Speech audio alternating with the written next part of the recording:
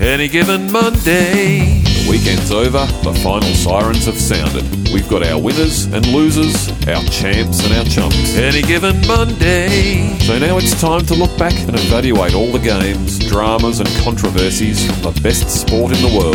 Any given Monday. So forget about those back-to-work blues and settle in for this week's edition of Any Given Monday. Please join your hosts, author and historian Dr. Dan Eddy, and local football expert Owen Carter,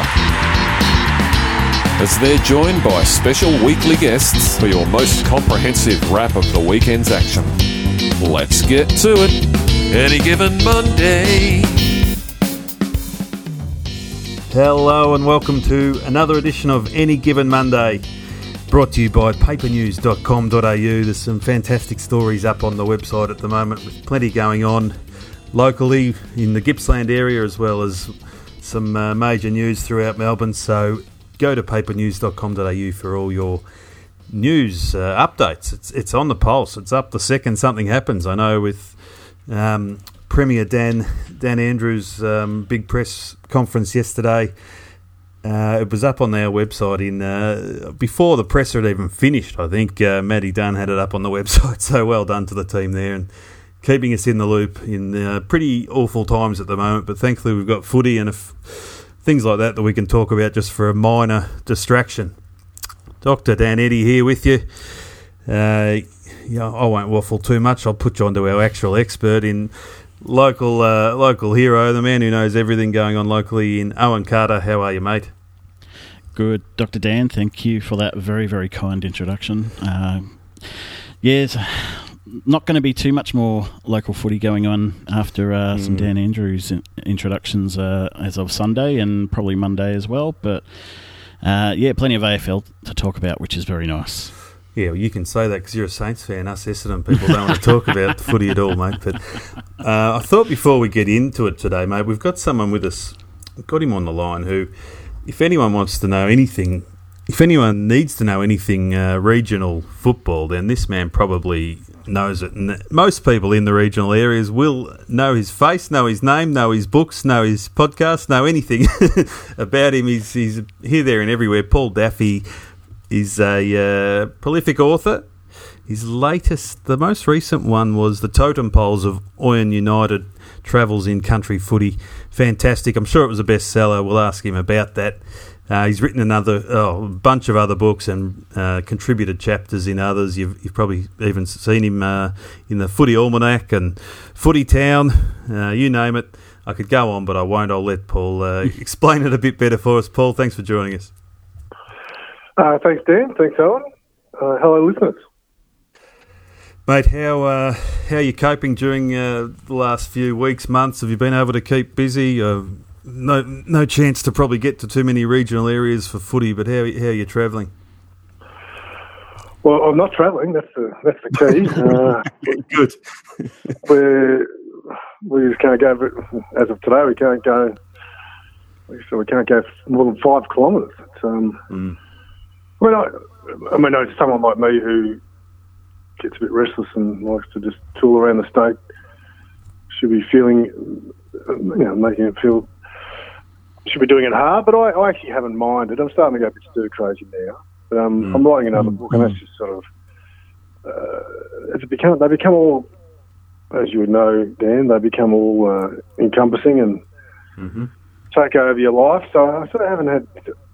Well, as soon as I finish the book, I'll be very restless, I reckon. But that's taking all my attention at the moment. So, I'm on JobKeeper like a lot of other people, and I'm using the time to write a book on my travels from last season. Sounded a good idea. Just, I might just whip that off. They hurt. Every one of them, they hurt. So the discipline required to get to your desk and nut out, what am I going to do? And it's just, there's a lot of work. And I underestimate it every time, but I'm sort of addicted. I just like doing it, so I'm doing another one. I can relate to that, and you're right. I've just finished one on Peter Crimmins myself, and when you're absorbed in it, you just go full on. But then when you submit it and it's finished and it goes off to the printer, you suddenly have a bit of a wow, I've been knocked around a bit here because it is really mentally taxing. But a bit like me, mate, we just love doing it, don't we? And there's some kind of drug attached to it, I think, because it just keeps us going back for more. Well, I keep saying I'm going to get away from footy, but it doesn't happen. I just keep going back. So here am I talking to you blokes about footy. So where did we begin? But yeah, look, I've been okay without the local footy. I was going to coach my son's under 17 team, and I was actually, and we got it. So we had our first lockdown, and then training got underway during the second, and we were all set to start. And then the second lockdown was called.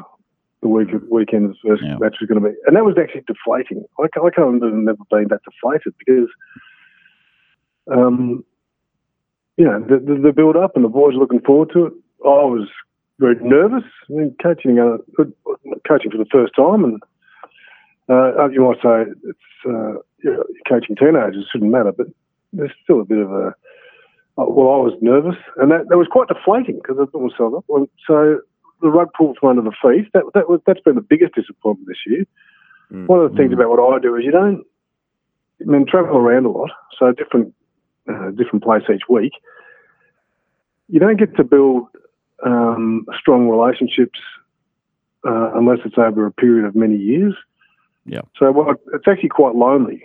I'll finish like every year at the end of the season. I don't have particularly anyone to have an end of the season shindig with. It's it's been me all along. So the idea of getting involved in a club and being with the same people week after week has great appeal. So that's one of the reasons. Yep. That I was keen to coach, and I'm very involved in my kids' sport. So for that aspect as well, but just the relationship side, it is quite lonely travelling by yourself to these various places, and I meet people I like every week, but then I meet someone else I like the next week. So that's one of the paradoxes about what I do, I suppose. I meet a lot of people, but it's actually they're not sustained relationships. Yeah, well, Daff, if you want to organise an end-of-season catch-up with me or Dan, you're more than welcome to, mate. Well, this might be not a bad idea, actually.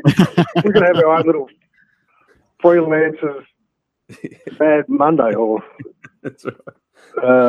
some equivalent.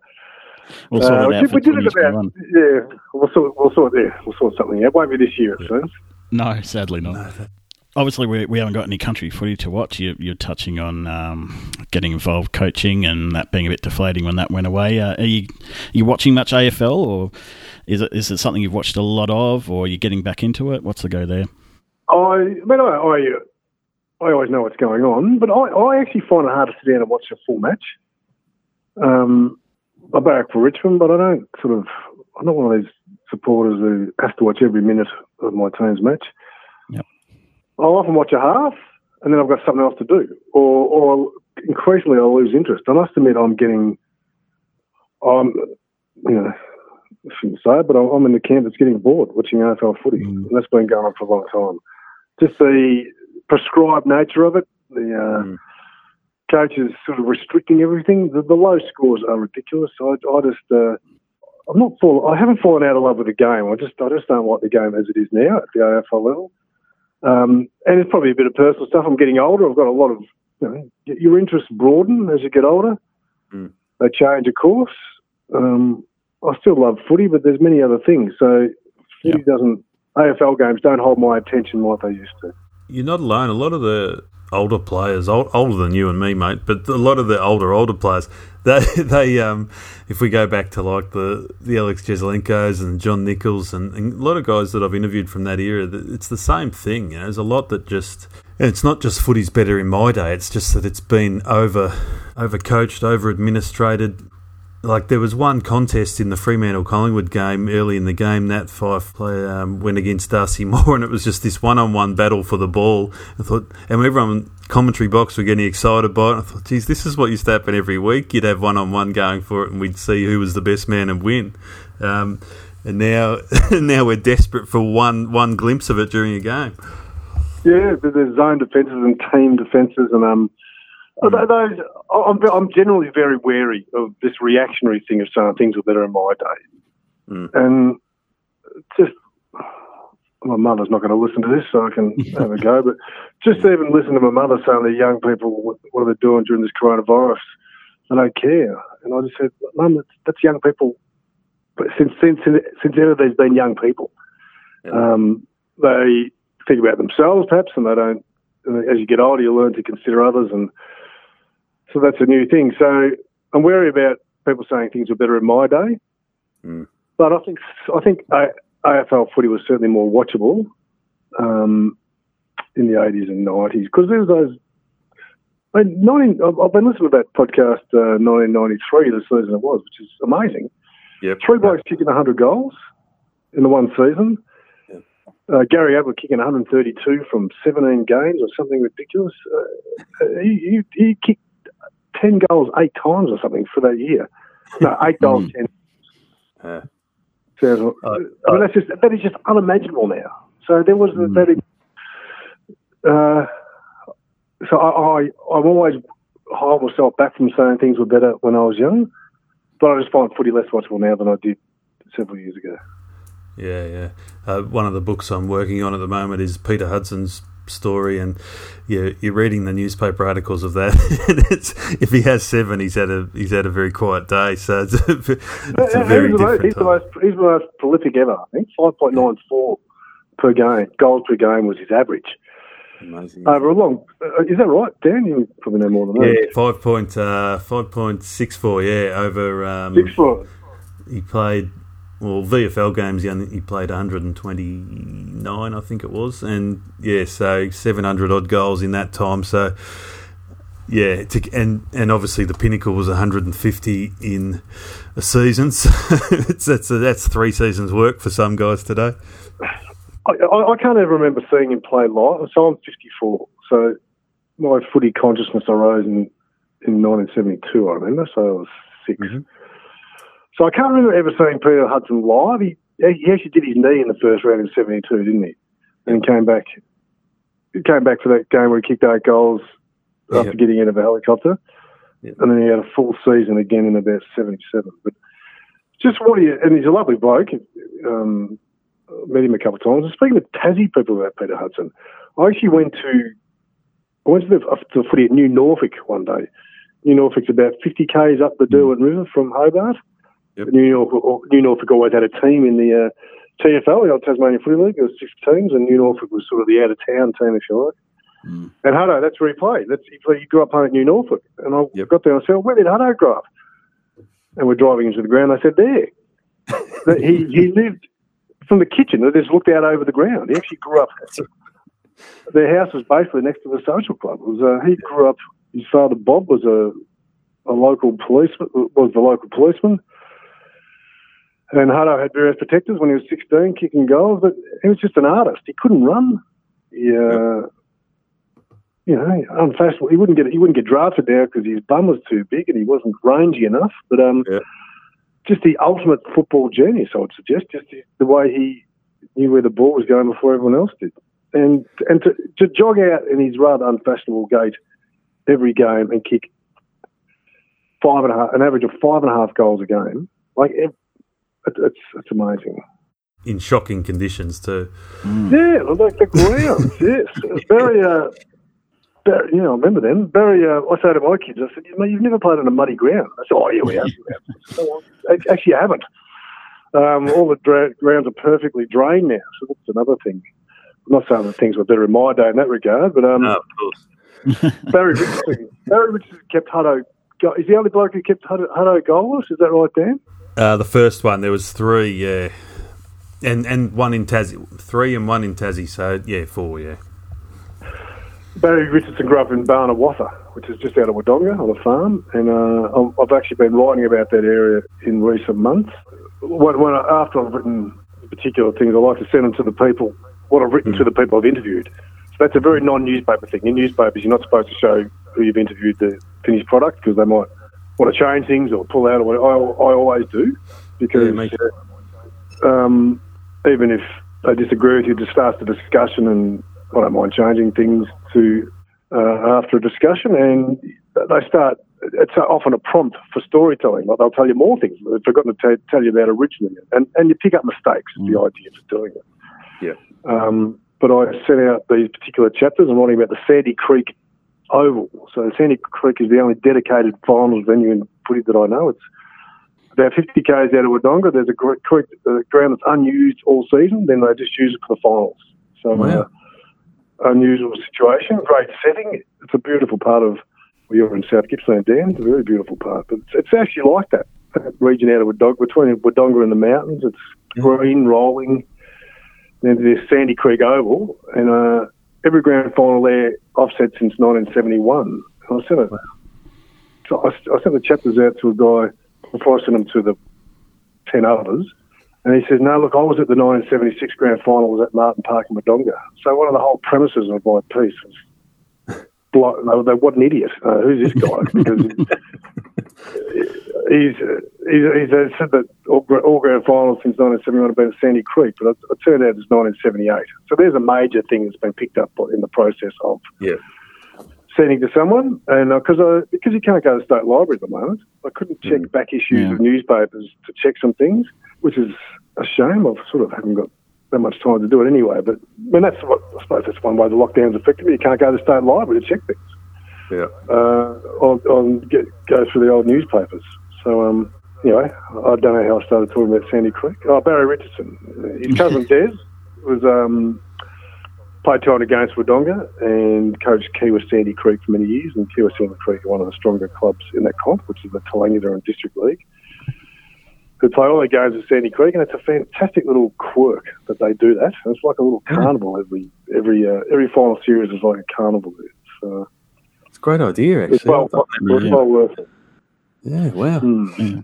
I know Omeo District used to do something similar, not for as long, obviously, but when Ensay left the league, I think it was in the 90s. Yeah, they used Ensay's ground as a. Yeah, 94. Sorry, you were going. 94. Yeah. Yeah, so they used Ensay's ground as a pure finals venue up until a few years back. It wasn't suitable enough anymore, but yeah, obviously Sandy. The one you're talking about is going a bit longer than Ensay was. Yes, and there's a danger of it. Some of the clubs started to kick up a stink 10 years ago. They said the ground's not good enough. We want to play in Wodonga where the facilities are better. And there was a big conflagration between one of the coaches and the former president of the league. And the decision was made to stick with the oval, but just make it better. And now it's like a carpet. You could play AFL games there. The surface is so good. Yeah. So they made the decision to improve the ground, whereas at Ensay they just said, Yeah. I went to Ensay last year, mate. It's definitely not carpet, I can tell you that much. I've seen it once. There was sheep grazing on it, so I'm not surprised at all. It was early in the season. I must admit they did play. That would have been 2002. I think they were going to play finals there later that year. Yep. It's only in recent years. But I went to Sandy Creek in September, the week after I saw you blokes at Garfield. Mm. So that's the sort of thing. I went to the West Gippsland League Grand Final, and the ground is actually one of the stories. It's a big part of it. I actually started writing that chapter this week. I imagine Garfield historically would have been like I was going to say cow paddock. Can't say that. You were running out up to your shins in mud. It would have been a very wet. Well, it's a wet part of the world. It would have been very wet a lot of the time. But and that grand final last year was a wet day. The surface was just magnificent. Yeah, it was. The grounds have changed, and they put a lot of. I've got to find out. I'm not sure who to ring. Perhaps I can ask you, folks. But when was the decision made to upgrade the ground? And I'm sure it cost a lot of money. But it's the story of that ground at Garfield's quite a good story. The Killy-Rupp secretary of many years, is it Gary Brown? Not sure off the top of my head. Sorry, mate. Anyway, he's a great man of football. He told me there's been a lot of money put into Killy-Rupp and to Garfield, and they've really developed those two particular grounds, all the facilities, the surface of the ground itself. So I was quite interested in that, actually. And the ground certainly held up on what was a wet day last year, and there was a close match, as you know, 4 points, I think, from memory, was the result in favour of Phillip Island. And we'd be starting to get excited for finals time now if we were running a normal season. And how do you think, Paul, the effect has been on local communities with so much, with no action basically for a whole season. How do you think that's? I know from living in Leongatha, a small country town, that it's the heart and soul of the community is your local footy team, and you get excited for the Saturdays, and certainly this time of year when finals are coming up, but netballs as well. Everything's going on, so a lot of community action is happening around the footy and netball clubs. So, given you've probably visited all of them in the state, how do you think it's affected communities in that sense? I haven't visited every ground in the state at all. But, must be one that you haven't got to. Yeah. I've never actually been to a game at Leongatha. I know I've been to the ground, but I've never been to a game. But we're all isolated, but a lot of people, especially those who live on their own, be feeling extremely isolated now. You probably realise that even more so. We all knew, but even more so, they realise the social glue that the football and netball every Saturday provides. Mm. Some people think, gone a season without footy and it wasn't too bad, I might just stay away now. So there were some people that just drift away from the game, I reckon. Mm. But the vast majority will return to it and probably appreciate it more. I do think the economic fallout, I'm just starting to realise just how badly this is going to affect me personally and a lot of people for a long time, and that must affect footy clubs. If there's less money around, there'd be fewer footballers willing to travel. Basically, country foot, perhaps not so much in West Gippsland where there's a lot of people. Mm. Country football survives basically because of a motor car. People driving every Saturday to get to games. And some of them are a long way, and they wouldn't do it unless they were being paid a certain amount of money. Well, they might. And if there's less money around, there might be fewer travellers. Because there's some small towns, not even towns, still manage to field 4 footy teams and 3 netball teams every Saturday. And people driving from all over the place to do it. That might not... If there's less money or less inclination, some of those small clubs might end up folding. Yeah. But I don't want to be a prophet of doom there. Some of them might just survive quite fine. We're not sure. I've got a friend, Bill Trail, who's now 85. He's played footy in East Gippsland for many years, then he ended up in Wodonga. But these old guys are great fonts of knowledge, and Bill reckons this will be like the Depression. Like the Depression caused a shakeout in footy all over the state. Yep. And this is not exactly the same as a Depression, but this might cause a little shakeout. There's already a lot going on in your area in terms of the structures of leagues, etc. But it's hard to know what will happen. I think a few people will drift away. Most people will come back more excited and more appreciative than they were, say, last year.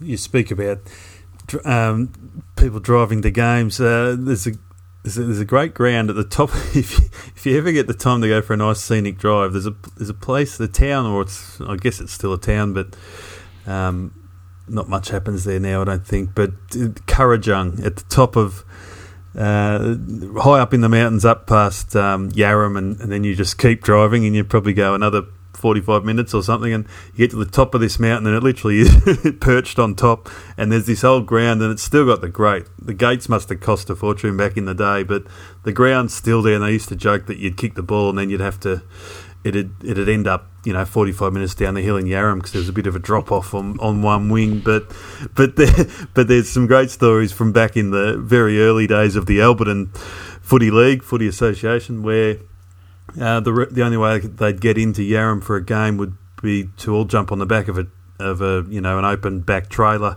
of a truck, and middle of the snowing season, and make your way down to Yarram, and you just had to be at a certain place at a certain time and jump on, and that was how you got out of the town for the weekend.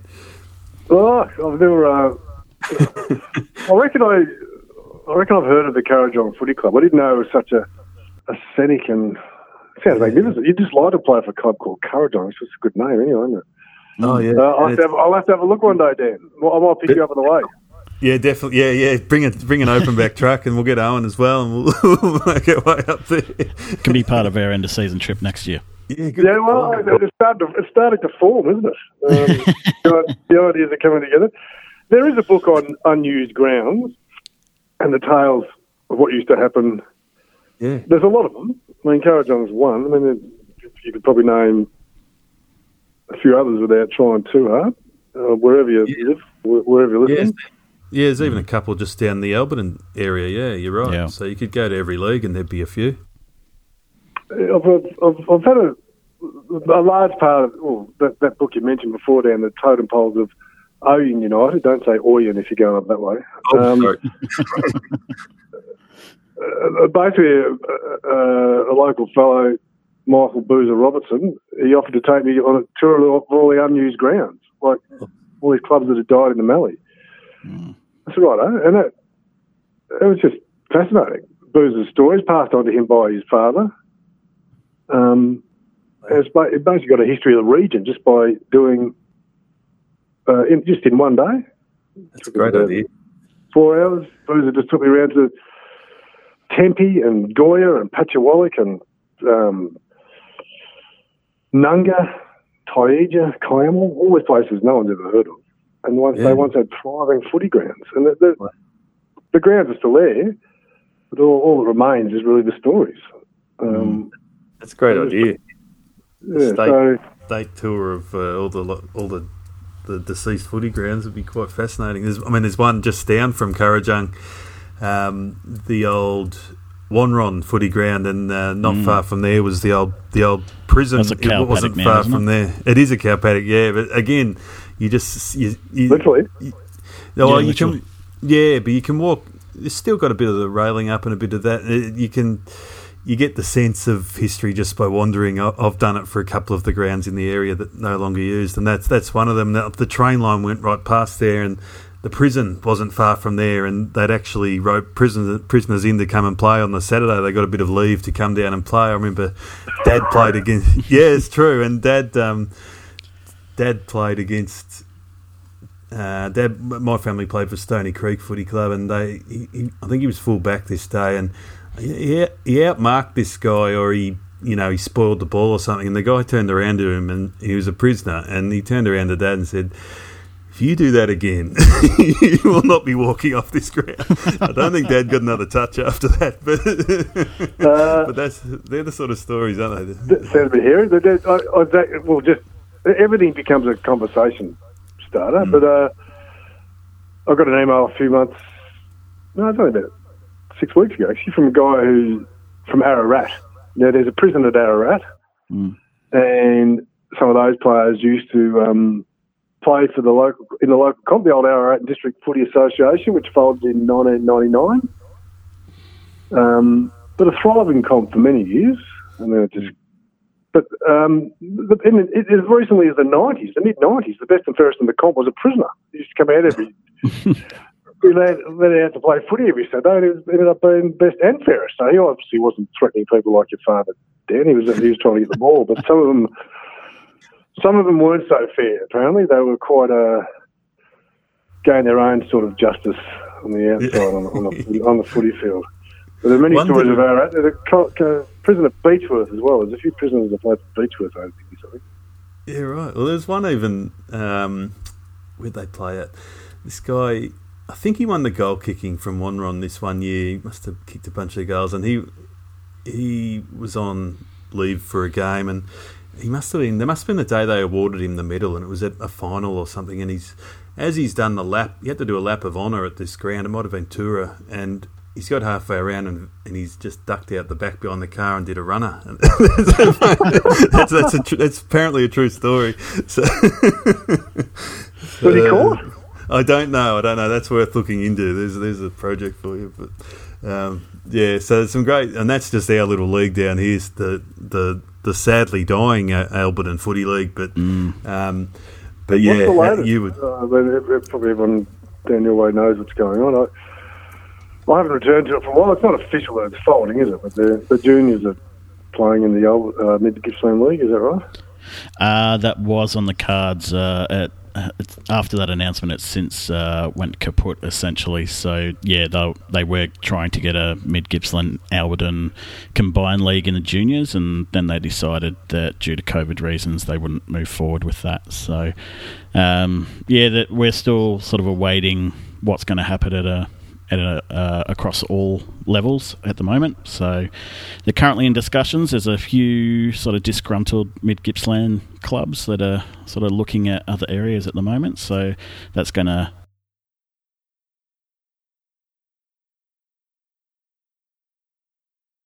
the allies or the four-wheel drives, which are colloquially known as, I was having a chat to the ex-president a couple of days ago, and they've just sort of quietly gone into the night as well. Most people down the area will know that they're now folded for good, and nothing really sort of came out of that. Like, they sort of went into recess, and they said, yeah, we plan to come back, and no, that just hasn't come into fruition. So as far as I'm aware, the social club still exists, but yeah, as a footy club, they are no more. Really? Okay. Well, I haven't been to the footy there down either, but I do understand that Devon Wellspool, wasn't it? And one on Woodside. They were on opposite sides of Yarram. They're sort of based all around Yarram. So it was a strange setup originally. They were very successful when it first happened. It was the late 90s, I remember. Yep. But they've battled in recent years, haven't they? Yeah, look, you're in the most volatile area in Australia, almost, in Australian football. I can't see how it can be any different than this constant where a club's going to play. Because the population, especially close to Melbourne, it's booming. So yeah, what might have been a good league set up 20 years ago or even 5 years ago, it just doesn't work after a while. So part of the reason what I do is I'm a bit of a demographics nerd, I suppose.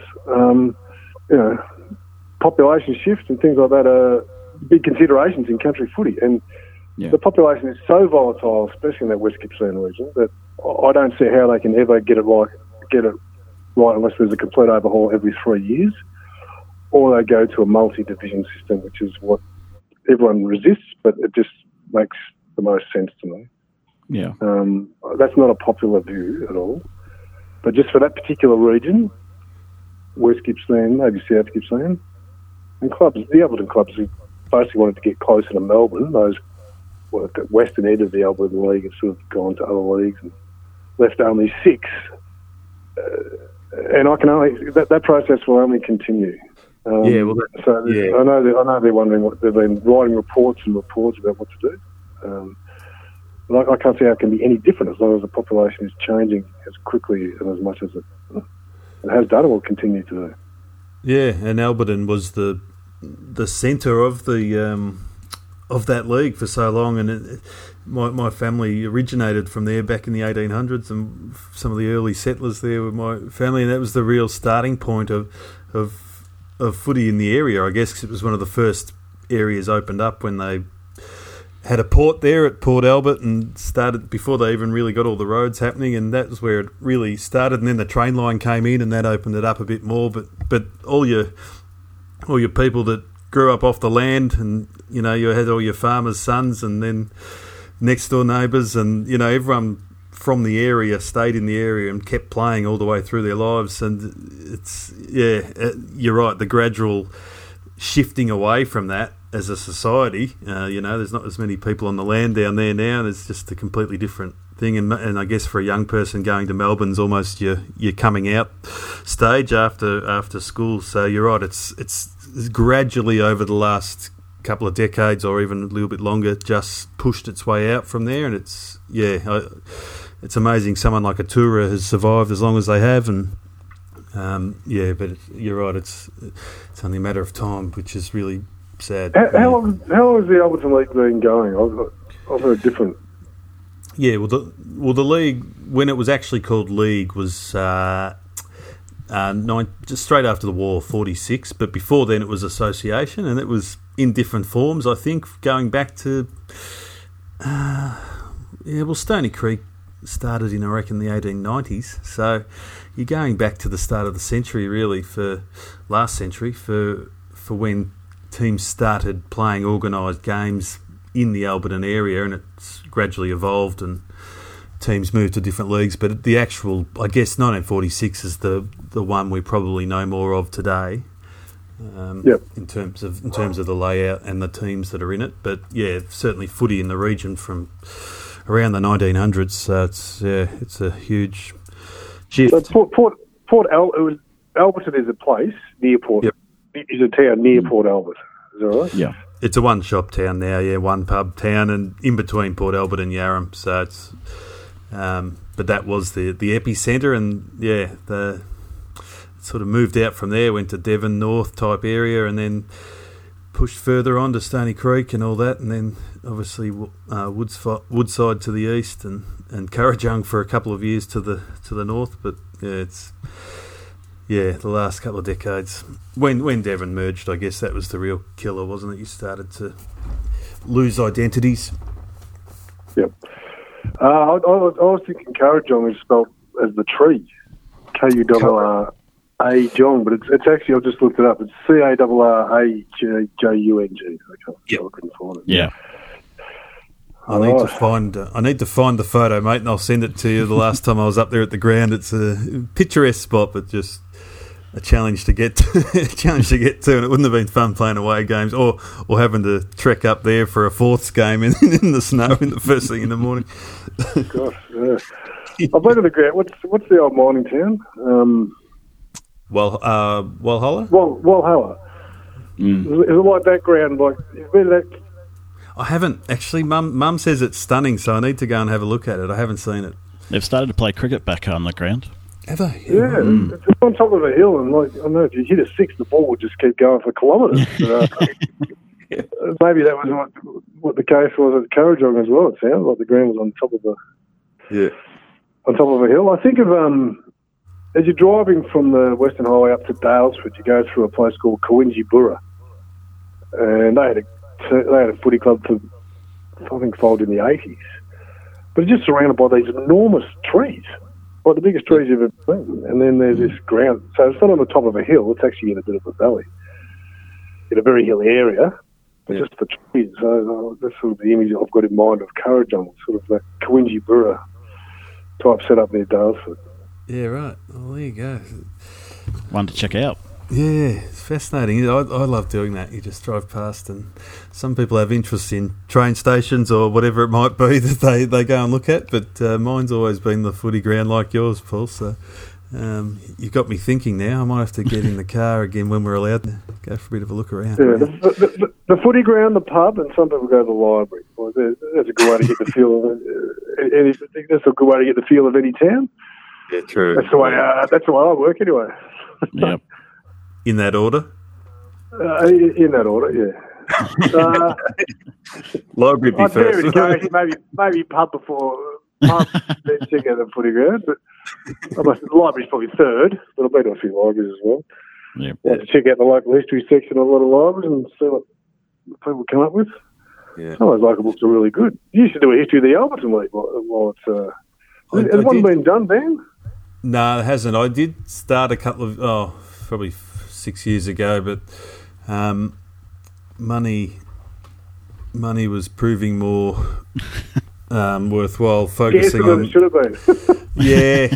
There was more chance of getting some income and from doing some AFL stories, but it's something that still twigs away at me, mate. So I might have to study your books to get an insight into how to do that more on a more local level, because you've been quite successful in what you've done, and for some very popular stories. I'm not a rich man, Dan. I've got to warn you.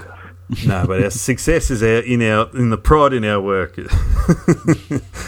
Money is an issue for any writer, and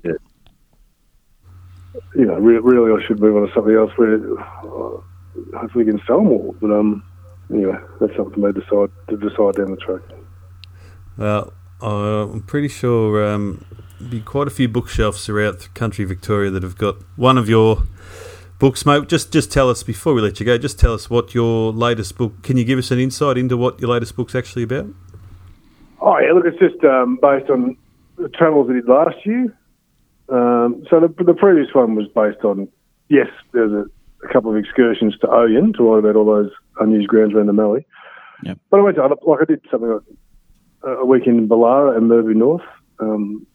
So I wrote about the Mid Gippsland and the resistance to change, basically, amongst the administrators there. I noticed that Charlie and Stan and those guys are not running the Mid Gippsland League anymore. So No. There's been a bit of a change since I wrote that. That was 2018 I was there. So last season, there's 4 main sections. A profile of Adam Dowie, who's a coach 4 Hampden League clubs around Warrnambool, all of them are premierships. Sandy Creek, weekend at Sandy Creek, right about the ground. And the final weekend I went to Nathalia, got a friend from Nathalia, so I always followed them pretty closely. So I went to the Murray League Grand Final on the Saturday and the Goulburn Valley League Grand Final on the Sunday. So Nathalia won 10 of the last 15 flags, one of the smallest towns in that comp. So how do they do that? Yep. Kyabram won 62 games in a row, and they've historically not been particularly successful in the Goulburn Valley League. So how did that happen? So they're the 4 main things. West Gippsland Grand Final. It's good to see Cora Lynn. That's another club that punches far above its weight, considering there's not even a town. I went to very impressed with the Charlton coach. Went to Ballarat final, see Sebastopol's first final for 20 years. So it's pretty loaded. Yeah. What's that, sorry? It's pretty loaded. Yeah. There's a lot going on, so it's taking me longer than I hoped. But, so basically go to the footy and then base a series of essays around that day at the footy. And what I find and the history or the points of interest that I find, and then try to write it up as best as I can. Brilliant, mate. Have you ever been to Fish Creek? They're one of the. You talk about a team that's punched above its. Yeah, well, Yeah. they didn't win last year, which is unusual. That's true. I've been to the ground. I haven't been to a game there. But amazing, just an amazing record. We talk about the Port Adelaides and that in the AFL or the Sandful, and in terms of premierships won and achievements on a regional level, Fish Creek's right near the top of the tree for what they've been able to achieve over the decades. Yeah, there's one guy who played at 10 premierships with Fish Creek and he retired at 28. So that's not about. This is in the 50s, and that's the first time I heard of Courage on. I was still playing. In those days, I think. Yep. But I did look up. Did look up the scores when the Fish Creek run started in about 52, I think. Yep. They beat Courage on by 40 goals. So I think that was about the end of them. They've just had talk about kids growing up in families that have stayed on through generations, and they used to have the butter factory there, which was a big selling point for offering jobs, and the way they've been able to do it over decades, keep regenerating themselves, is they're one of the great stories as well. Park. The Park boys were. And there's the McGannons, and there's the one of the great stalwarts, Jack Charlton, passed away a couple of years ago, but he was still writing footy stories for the local paper up until his death, pretty much. He was he was a legend of the town. Yeah. Andy Kerr's the guy I'm thinking of.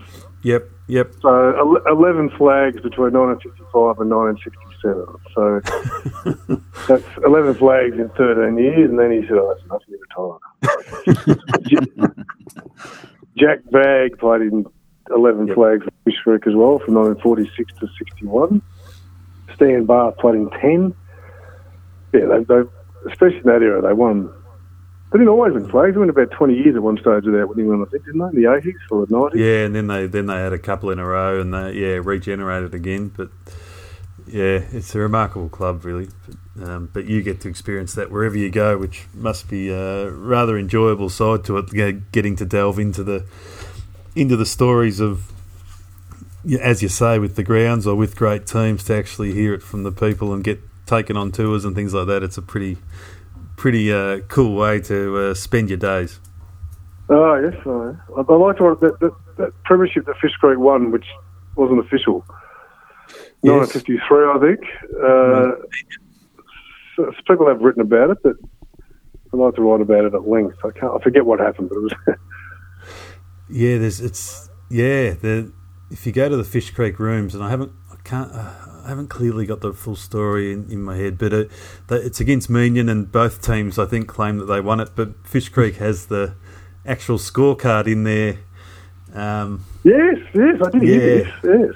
I have seen it. I may even have a photo of it. If I find it, I'll send it to you, but I remember going there a few years ago, and they had it behind the glass there, and it did. It was a bit of a mess from memory. It was a bit of, you could see how they could get it confused. I think there was a few cross-outs and a few different things, but that still touches a raw nerve with Meenium people today, how they lost that game. I can't quite remember the details of it. I'm sure you can Google something about it, but it was to do with scoring at the end anyway. Yeah, there's a goal umpire. Cameron Noakes actually wrote a piece in the Sunday Age about it. And it would have been about 2002. Yeah. Ray McGannon, he played in about 7. There we go, another name. Yep. That's a famous Fish Creek name as well. Terry Mackin played in 7, I think.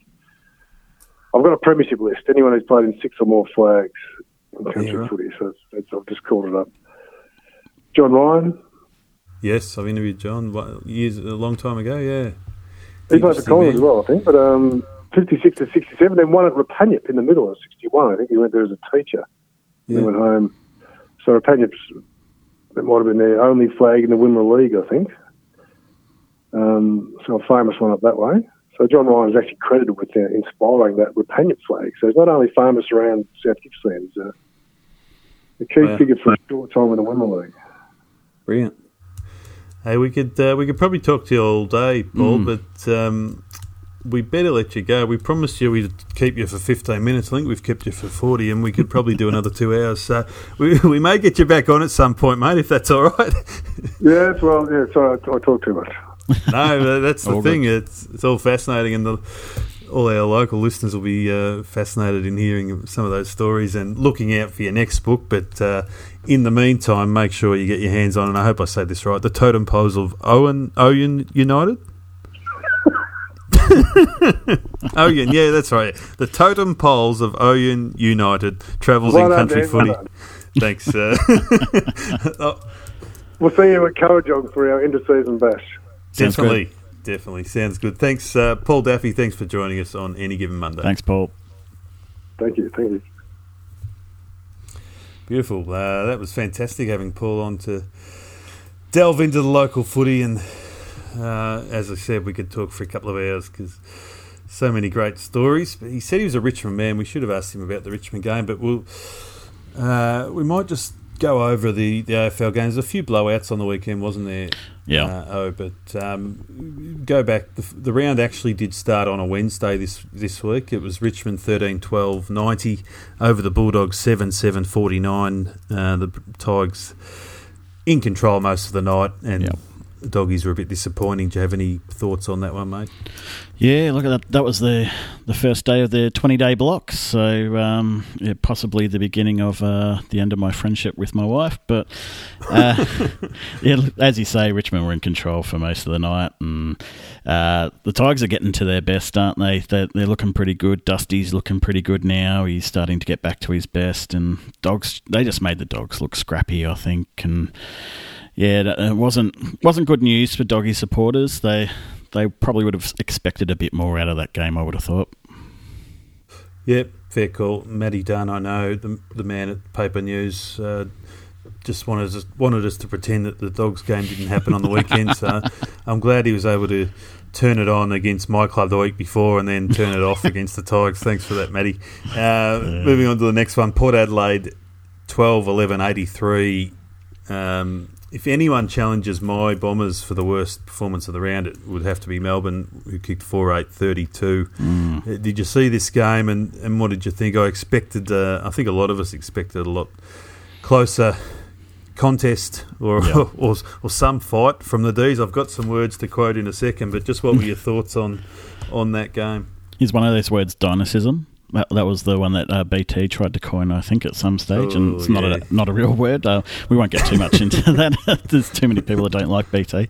Melbourne's disposal and their forward 50 entries just diabolical was the word I think I coined to describe their effort, and just the lack of effort all round. They just looked flat, the D's, and Port just did what they wanted. Good young players for Port also stood up as well. So Mitch Georgiades stood up with a couple of goals, only an 18-year-old bloke, and I think he had 3 at the end of he could have finished with 4 or 5, I think. And Carl Amon, who's been on the list for Port for quite some time, he's he probably played the game of his life on Thursday. So yeah, I think some D's supporters have sort of backed off on their Petrarca being the next Dusty, because while he tried hard, it wasn't Dusty-esque. So, and yeah, Melbourne, back to the drawing board for them again. And this is what I actually like. A few people weren't happy with this, but I actually like this. This is Melbourne chairman Glenn Bartlett after the game. He said, hang on, I've got to find what he said. When you pull on, he called it disgraceful effort, and he said that when you pull on a Melbourne jumper, you don't give them out. We don't give them out in Wheaties packets. You have to show respect for the jumper and for the fans. And apart from a few blokes in that game, it was an insipid performance. It wasn't Melbourne-like, and it won't be tolerated. It's as strong as it gets, saying a few of your blokes didn't have a crack on the weekend. I mean, usually chairmen don't, maybe Koshy at Port Adelaide, but most don't have a crack at the playing side of things publicly. They might have a crack inside the walls of the club, but they don't usually tee off publicly. So I think he's really... I would assume, I don't know much about Glenn Bartlett, but I imagine that was a calculated, passionate expression, but also a chance to say, righto, you're all being put on notice. Here's your chance to respond, and this shows that we're not going to settle for these sort of losses anymore. So I think it was a good thing, but I guess it'll be a test of their character to see whether they respond to it in the right way or they take it to heart and it ruins their season. Yeah, if you put those words in context or in hindsight, what does that say for Simon Goodwin's future? There's a few out there on social media that are kind of saying, well, you've had a few years at the helm now. We're not seeing improvements since, 2018 they played finals, I'm pretty sure. Yeah, and then just fell away last year. Yeah. So, Goody's got a big job on his hands now, and we've talked about the bottleneck in the top 8 with all the top teams vying for those spots, and Melbourne want to be one of those teams, but right now they're too hit and miss to be one of those teams, I think. Yep, it's been the tail of the tape for way too long for the Doos. They start to taste their own bathwater, and then things turn pear-shaped because they aren't able to consistently maintain it for long enough, season after season, like great teams can. So that's the challenge. If Goody turns them around later in this season, no issues. But if they continue on with that sort of performance, you might be right. We might be some real questions asked later in the season if the D's peter out. Hopefully they can turn it around, but yeah, some pretty bad signs. I think Blues and the Hawks. I was just going to say some cheese boards might have been slapped off the arm wires after that game. Hawthorn 14-5-89. Talk about teams that have been under the pump lately. 14-5-89 defeated the Blues 9-4-58. I think I actually tipped the Blues in that one, but the Hawks, again, just when you think maybe we can write this team off, they go on. I know Carlton aren't the top team in the league, but they've been playing pretty well. So it was a pretty impressive display by the Hawks to turn things around. Yeah, well, you would have been pretty happy with your tip up to quarter time. The Blues were looking pretty good, and then after that it was all Hawks. So, look, we were talking last week about Clarko. When are we going to talk about Hawthorn in their poor performances, and talking about Clarko potentially trying to divert attention away from them with other things? And Clarko's just Clarko. He can just do something and bring out the best in his players. And you have a look, and Tom Mitchell and James Worpel were back to their damaging best, and Wingard had an influence, which we've been pretty critical of in the past weeks as well, saying he has the X factor and he needs to do something. Well, he finally did a few things. I think for Blues, the Cripps was good early and just faded out of the game from all accounts. So, but having said that, there was a bit of a focus on how much he gets scragged around the contests, and that's probably week in, week out, but obviously there's a few more people trying to get more focus on how Cripps is treated around those stoppages as well. Yeah, fair call. We want to see those guys. Yeah, some of the stopping tactics go too far. We want to see the best players, just particularly at the moment. I mean, it's some games are tough to watch, and obviously depends what team you barrack for. And if you barrack for my team, if you're an Essendon fan, you probably you may not have seen the game out because it was. I forced myself to sit to the end, but against the Brisbane Lions, it was a chance to show where the Bombers were at, and they were, how will I say it? They were pathetic in what they offered up. If we saw the pressure level of the Fremantle-Collingwood game, and the Dockers just went to a level. I know they have this pressure reading. I don't take much in that, but if you look at that pressure rating, I think it goes up to 230 is the top-notch pressure, or 220, and they were at 231 at one point, whatever that means, but they were off the charts, Freo, and it shows in the way that they were able to upset Collingwood. Essendon, I don't know the stats later in the game, but with 3 minutes left in the first quarter, the Bombers had laid 2 tackles. Now, that if your fourths team did that at local level, you'd be starting to just give the boys a bit of a razz up. To be a senior team, and Essendon beat Collingwood by doing what Fremantle did, putting on extreme pressure, but to have 2 tackles for the team in basically a quarter of footy. I don't know what the final stats were, but that sets.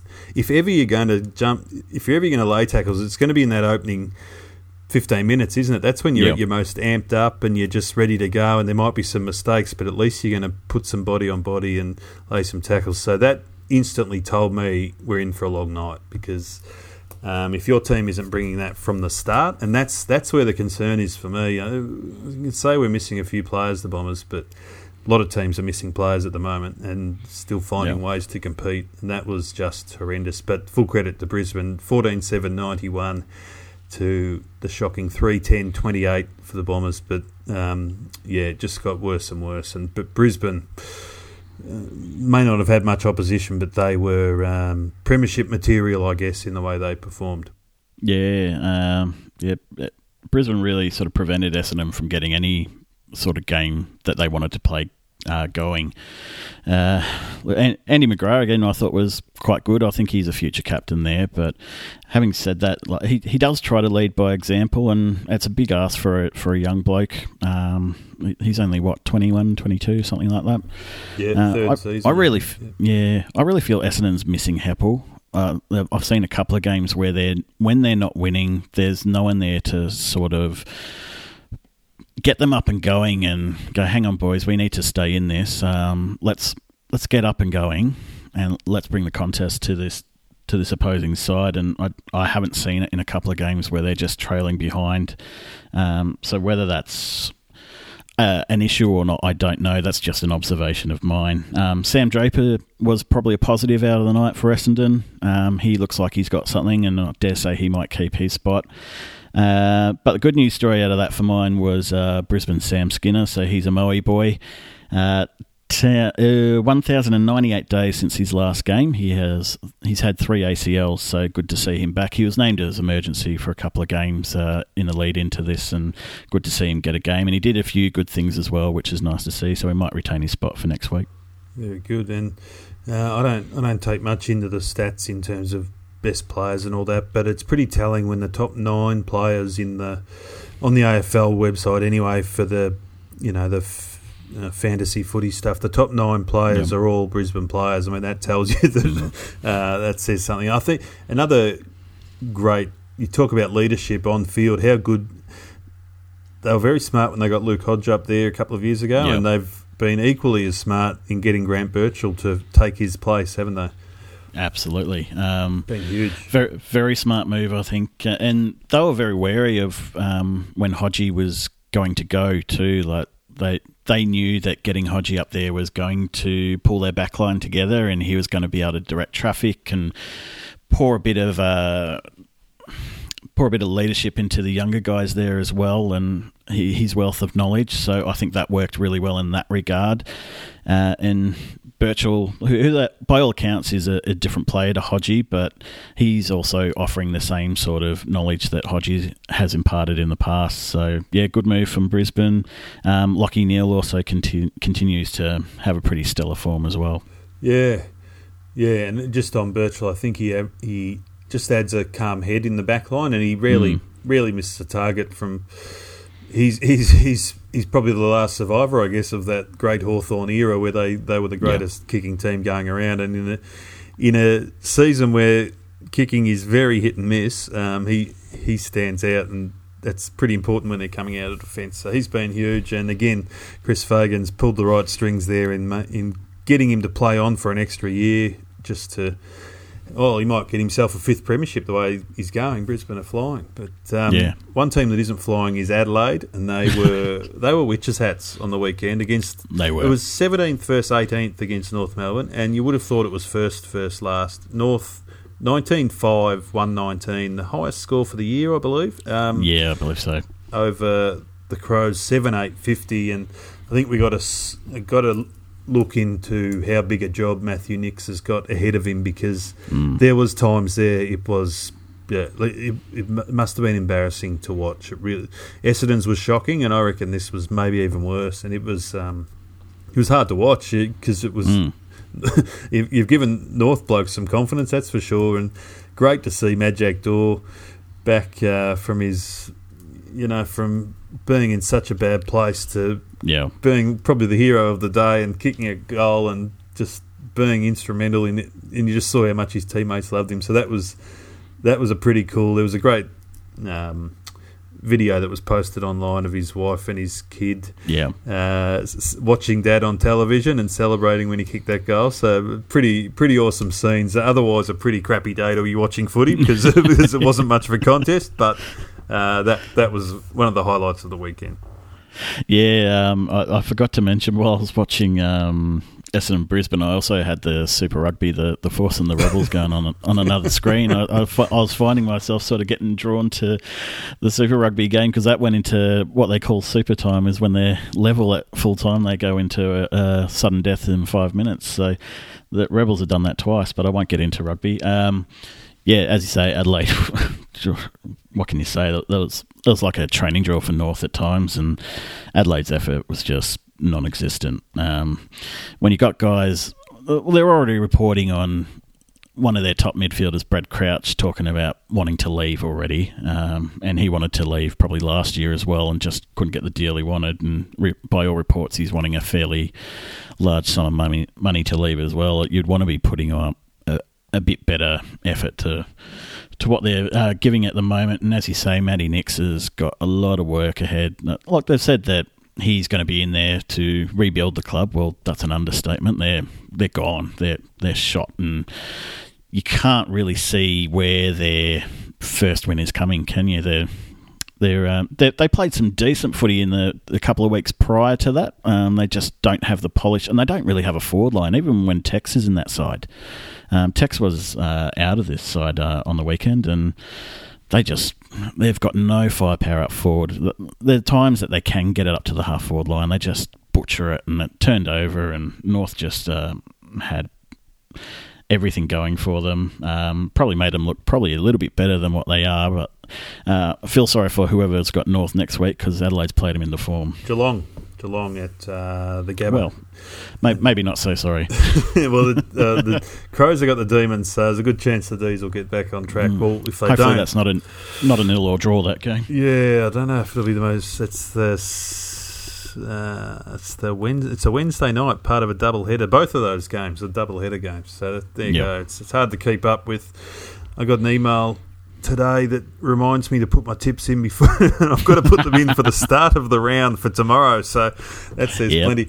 I know we're pushing time, but I reckon you've got a fair bit to say on the Saints. They were pretty impressive. I know the Swans aren't the top team, but they've been improving over the last few weeks. But your Saints were very, very good to watch. 15-11, 101 to 6-12, 48. Tell us about the Saints. Yeah, I'd say the Swans have been good the last couple of weeks, and they put up a fight. They were still in it at three-quarter time, and were it not for a late goal to, I think it was Nick Hind, and just before three-quarter time, they would only be 14 points down. So they did come back at the Saints in that third quarter. But as I said last week, when St Kilda rolled Port, that it was good to see a St Kilda side put the opposition away, and they did it again with Sydney and with gusto too. So, most of their big time recruits came out and played. Zach Jones had a big game. Brad Hill didn't have big numbers, but he did a lot of run and carry throughout that middle. And I'll tell you what, when you got 4 of those blokes running, streaming down the middle of the ground from half back and with a plethora of options to choose from, it looks really, really good. Jack Steele continues his really good season. Jade Gresham had a good game. I don't think he started the season really well, but he's sort of come good in the last couple of weeks. And Hunter Clark continues to be a really, really good draft pickup for us. Or St Kilda, should I say, not us. And Nick, in conjunction with Nick Caulfield. Sadly, Tom Papley didn't get up for this game. Oh, he was there, obviously, but you'd probably give him a pass for this game. Those that would have seen him prior to the game said he was wearing a black armband for his mate Tyson Bales. So those in the Gippsland footy community might know him from Bullen and Warrigal Dusties. So unfortunately, the young fella who was 24, took his own life throughout the week, at the start of the week, and was good mates with Tom Papley. So that was a sad occasion and kind of shook the Gippsland footy community. There was a lot of outpouring of love for Tyson, so that was not good news. And Paps just didn't have the same impact that he's had in previous weeks. And even though there was a couple of options for Sydney up 4, they just didn't fire in the end. No, I believe there's a good story going up by our mate Russell Bennett at the Pakenham Gazette. So jump online and check Russell's story out on the young man who did pass away sadly in the last few days, and it's a sign of the times at the moment. It's just a very difficult time for everyone, and there's a lot of young people who are struggling to find a way out, and it's hard when even the support of your local footy club or something isn't there because we can't be at the footy club at the moment, or the netball club or whatever. So it's a real challenge that we face going forward, I think, and really urgent at the moment, obviously, but even going forward, how we can open up the lines of dialogue. I'm not sure what the answer is, but I hope there's people discussing it because something needs to change pretty soon, hey? Yep, absolutely. And just a reminder, if anyone's out there struggling, Beyond Blue 1300 22 46 36, Lifeline 13 11 14, and I mentioned last week as well, if you don't want to talk to anyone but want to listen to some people that have gone through struggles and how they've got through them, podcast Blokes Don't Talk, that's made in Stratford, so made in Gippsland, but for everyone. So check that out if you are interested. Definitely. The Tim Kelly Cup was played on, when was it, Saturday night, West Coast and Geelong, probably between that one and the Freo game, the two best games of the round. Yep. The Eagles 11-7-73 came from behind. They were 22 down in the second quarter, and the Cats just looked to have their measure, but they were overrun in the last quarter. The Cats kicked 10-4-64, so a 9-point win to the Eagles, who flexed their muscles at the right time. I know the Cats were missing Selwood and Ablett, but Eagles were also missing probably one of their most important players, weren't they, in McGovern down back. So there was, it's pretty much an even contest in that sense, and it was a thriller to watch. Tim Kelly against his old club, and just Chris Scott knows what he was missing anyway, but he got to see it again. But the 8 to 10 possession hero of the day was Nick Naitanui, who just he's probably, I know they won their premiership in 2018 without him and Andrew Gaff, but I get the feeling for the Eagles to win it this year, Nick Nat has to be playing because he's just at another level in what he's able to do in influencing a game. That tap down in the last quarter to really spark them, that went into normally that would go and a rover would crumb that somewhere, but it was Josh Kennedy who just read it perfectly and raced through and snapped that goal and just got them going. And they've got the crowd behind them. They've got the biggest crowds in the land behind them. And same with Freo the next game. It will really get them behind the team. So Eagles and Freo at home are as hard as anyone to play now for the rest of this season. The Eagles are here. Kennedy 4 goals again. All their mids are starting to contribute. So rest of the competition look out, because they are here. They are playing very, very well, despite the fact that Cats had good players in Duncan, Danger, Zach Tui played a good game, and Tom Stewart was good down back. But yeah, that last quarter, what did they kick? 4 goals, 1 goal 2, and that was enough to do it. So yeah, look, Cats are still thereabouts, aren't they? They're obviously missing a couple of key players, but as you said, aren't we all? Yeah, so that's right. yeah, this 20-day block is going to be very interesting to see what it throws up. Yeah, and the Eagles have got Carlton this next round, and their Eagles are only a game off top place, and they're the only team with five wins from the last 5 matches. So it's really, as long as they don't lose key injuries, they have to remain premiership favourite, you would think, going forward. But yeah, I wouldn't want to be playing them in Perth, which is where most teams will be playing them, I imagine. Yeah. Look out for the Eagles. At least they're good to watch. We're happy to, if it isn't our team, you're happy to see a team play well and win a premiership if they play a brand that you're happy to watch. And the Eagles are one of those teams that do that. So, Suns and Giants, we don't need to talk much. That was a pretty bland game, I felt, but I expected more. But it was just a bit of a. Yeah, it was a bit of a nothing game. Giants got up 61-35, but yeah, as soon as my favourite player, Toby Green, went down with the hamstring in the first quarter, the buzz almost went out of the game. The fizz, the excitement. Each time he'd gone near it, you're on edge for what was going to happen. And then he went off. It's like, oh, really? And it just sort of killed the game a bit, I think, and it just became a bit of a dour struggle after that. Yeah, he's one of those players you turn the TV on or go to the ground to watch for whatever reason, whether you love him or hate him.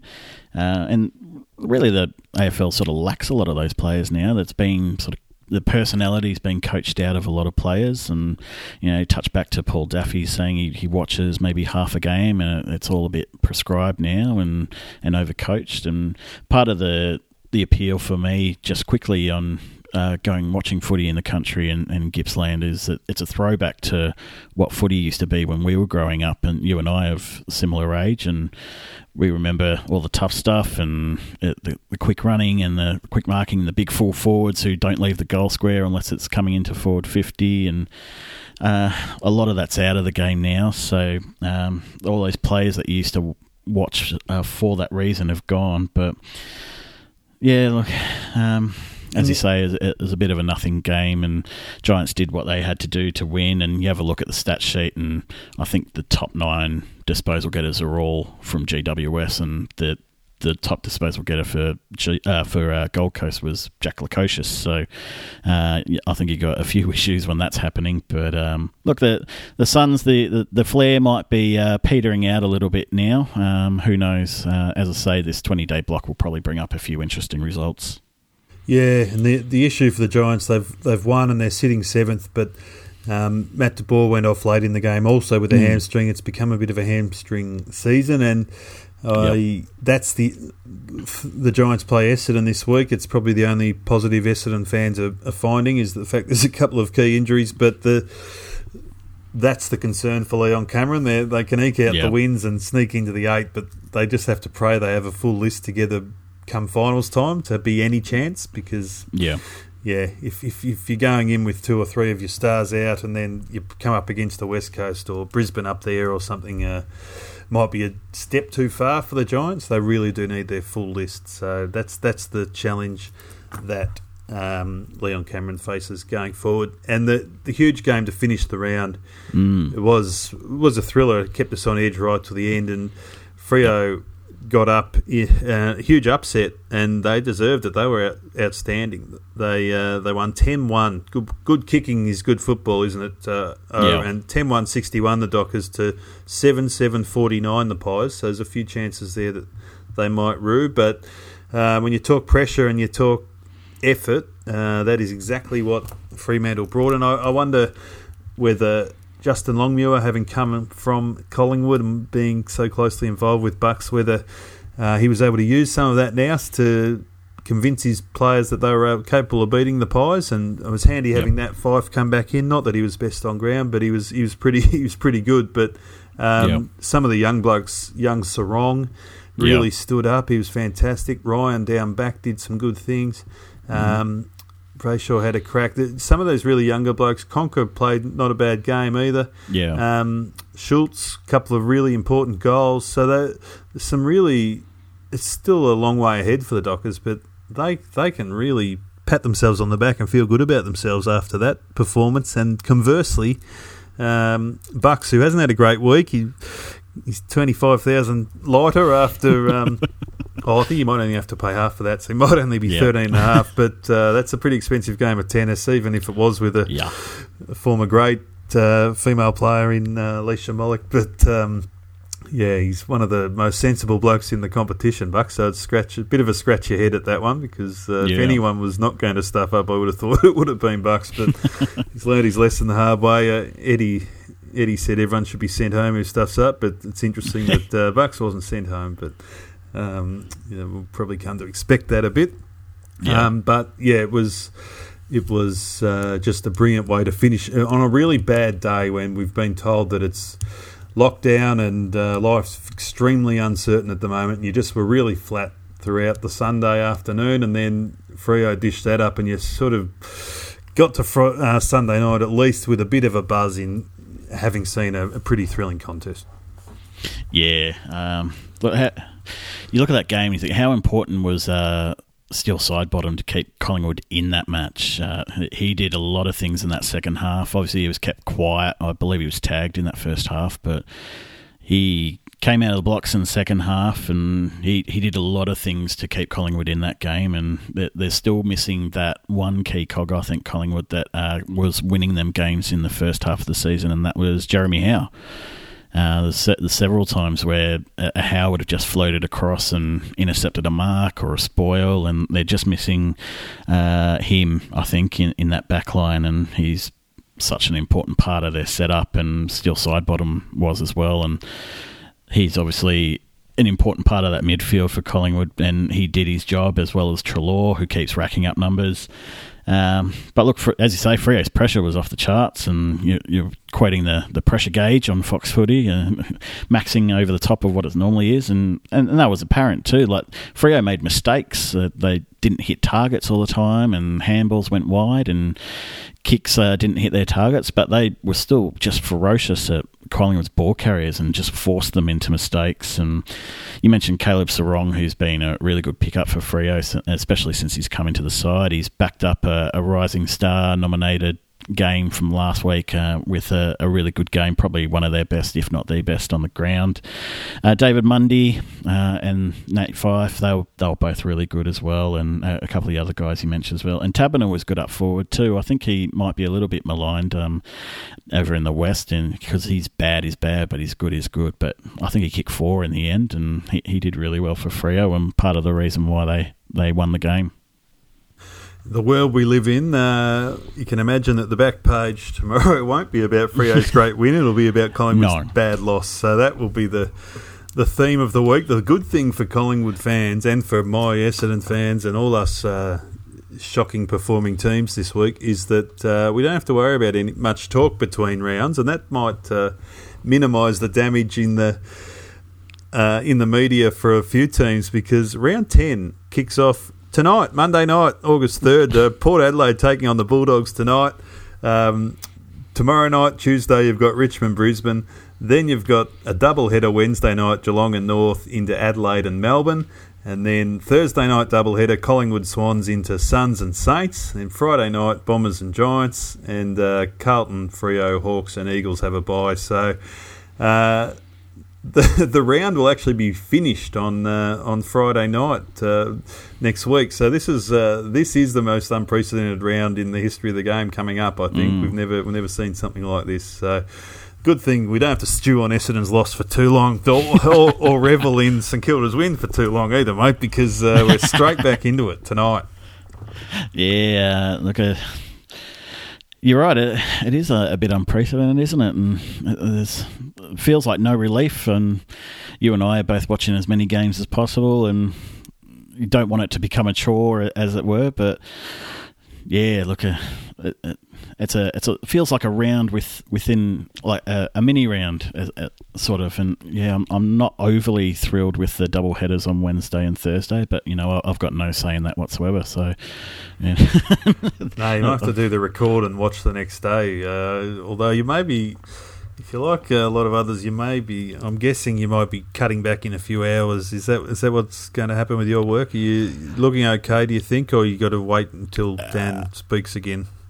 We'll have to wait until Dan speaks again. So by the time this airs, I'll probably know. But yeah, it's probably not looking great. I wouldn't describe my workplace as necessarily essential service, even though we carry essential products. But yeah, that's probably enough about my workplace. I think people will get a bit bored talking about lowly retail work as opposed to the footy, which is what they're listening for. Yeah, no, but it's the reality for everyone at the moment, isn't it? Yeah, true. It's the footy's becoming a really important distraction, and let's just pray that there's no slip-ups at AFL level and they shut the thing down, because that would really be bad. Because as much as it might be annoying some partners of people who are sitting there watching every single game, at least it's giving us just something to really talk about and look forward to, because what would you and me be talking about otherwise? There just wouldn't be the discussions would just be really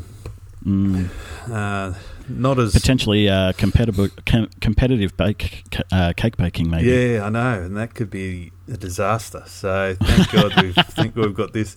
We've had a bit of an extended show because we've had the great Paul Daffy on for a fascinating chat. But just before we do go, the local Gippsland updates in terms of footy, and I know it's been a big week, and with the COVID situation, it looks like the brief respite we had with a bit of action. I know my mate Rod Gundrell was starting to coach a few games at Wonthaggi in the under-18s, but it looks like he's going to have to sit at home and watch his Hawks in the comfort of his home instead of getting to the footy club for the next few weeks. Yeah, look, there's a little bit of news locally, and I'll zip through it as quickly as possible for the listeners. And for those new to the podcast, all the local stuff is all about Gippsland football, because we are based in Gippsland. All the competitions are now postponed indefinitely due to the COVID situation. So we did get some results over the weekend in the Gippsland League under 16s and 18s. So I'll quickly zip through the 16s results. Maffra defeated Leongatha by 67. Moe defeated Morwell by 84. Traralgon defeated Sale by 107. Bairnsdale defeated Wonthaggi by 74. And Druin defeated Warrigal by 6. In the under-18s, Morwell defeated Moe by 31. Sale defeated Traralgon by 40. Wonthaggi defeated Bairnsdale by 57. Druin defeated Warrigal by 6. So both the under-16s and 18s Druin-Warrigal games were both decided by a goal. Leongatha and Maffra was decided by forfeit. So Maffra decided to forfeit that game due to COVID reasons. Now, we've got some re-signings of players, so I'll just name the clubs because a lot of the clubs name a plethora of players. So Tooradin, Dalmore, Nyora, Morwell East and Traralgon all named re-signings of players. There's a couple of coach re-signings. So Dean Alger will helm Warrigal again next year. And Trafalgar will also have Chris Kiriakou. I hope I said that right. He will be at Trafalgar again next year. And Kilcunda Bass are also seeking a coach, or not just a senior coach, but I think across the board and all age levels down at the footy club and the netball club. There was a couple of things on on the socials. So obviously we touched on Tyson Bale, which is not the best news story of the week. There was a really good thing to remember him by. So those who remember, I think it was 2015, he kicked a massive torpedo outside 50 to win the game for Bullen Bullen when he was playing for the Lyrebirds. So that's on a few different social networks. So that's on Gippsland Footy, so you're more than welcome to check that out. Buchan shared a nice little a video of them. They've been through the wars this year up in the hills, Buchan. So they've had the bushfires and drought to deal with, and then they had a bit of minor flooding just on one of the wings. So good to see it raining up there, but fingers crossed they don't have to deal with any more flooding there. The big news story, which I'll cap off with, is obviously at the start of the week, Yallourn North announced that they were exploring their options for 2021. So Mid-Gippsland Football League did share a social media post by Yallourn North saying that they have permission to talk to the North Gippsland Football League. So we'll watch that with interest. They're playing their cards close to their chest at the moment, and they're just saying, look, we're just exploring our options, and we're just looking at the potential feasibility of a move like that may or may not occur. So we'll know more on that later down the track. Okay. There you have it. Very comprehensive summary. There won't be much... Probably won't be a lot of updates over the next few weeks in terms of local footy action. Maybe a few signings, but in terms of results and things like that, we're going to be a bit quiet, aren't we, on the local front, which is sad. And as we said, there's been some tough times and some people really struggling, and we just hope that watching the AFL and maybe even listening to our waffle and whatever else keeps you entertained and keeps you tuning in and keeps you thinking positive thoughts, because we're all struggling, and we all need to find things to look forward to, and the footy's one thing that's giving us something to look forward to. So hopefully this week's a good week for everyone out there. Footy each night to keep us entertained, which is great. Hopefully you can stay positive during the week and give your kids a hug. Find some. I went and had a day out with. I didn't see much footy on the Saturday. I went and took the boy, young Ernie, out for a day near the beach and Port Albert and down near the long jetty at Port Welshpool. It was great to get out, and the weather was perfect. So it's just a good little circuit breaker just to do that. Yep. You're the same. You've got some kids running around at home too, so it's the same sort of thing for you. When on the brief moments you can get out, it's certainly worthwhile. Yeah, well, I might have a few more than a few brief moments coming up. There might be a bit of homeschooling involved, but look, everyone stay safe, and if you need to talk to someone, do it. Get it. You need to move past the stigma of mental health these days. A lot of people are struggling, so make sure you talk to someone. And before we sign off, I did have a mate who is now an avid listener, and he said we said the word bugbear too many times last episode. So apart from me just saying it just now, we haven't used it once this episode. Without even suck on done. that. I didn't even. No, I didn't pick up on it either. Apparently, we said it a dozen times. So for any other listeners that picked up on that, we didn't say it once apart from that one time now. Good work. And just for those people that do have to homeschool again, just know that I learned all my maths through AFL scoring. So if you're struggling to work out your maths projects, just give them a few sums with the footy scores, and that's enough to be a tick in my checklist. I'm quite happy if my student happened to just say, 8/8 is this and this, and 7/8 is this.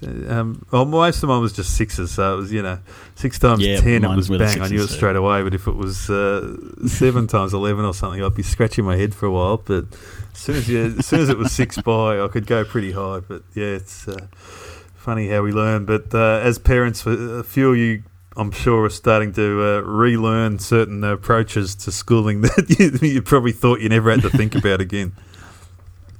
That's it. Very good. Well, I'd love to say go Bombers to finish off, but that is probably the last thing on anyone's mind after this weekend's performance. So we'll leave it to the Saints man to sign off. But that was Any Given Monday, an extended edition with the big thank you to Paul Daffy, great author of all things football. Thanks, he's been Dave. Fantastic, and we'll get him on again in the coming weeks because he's fantastic to listen to.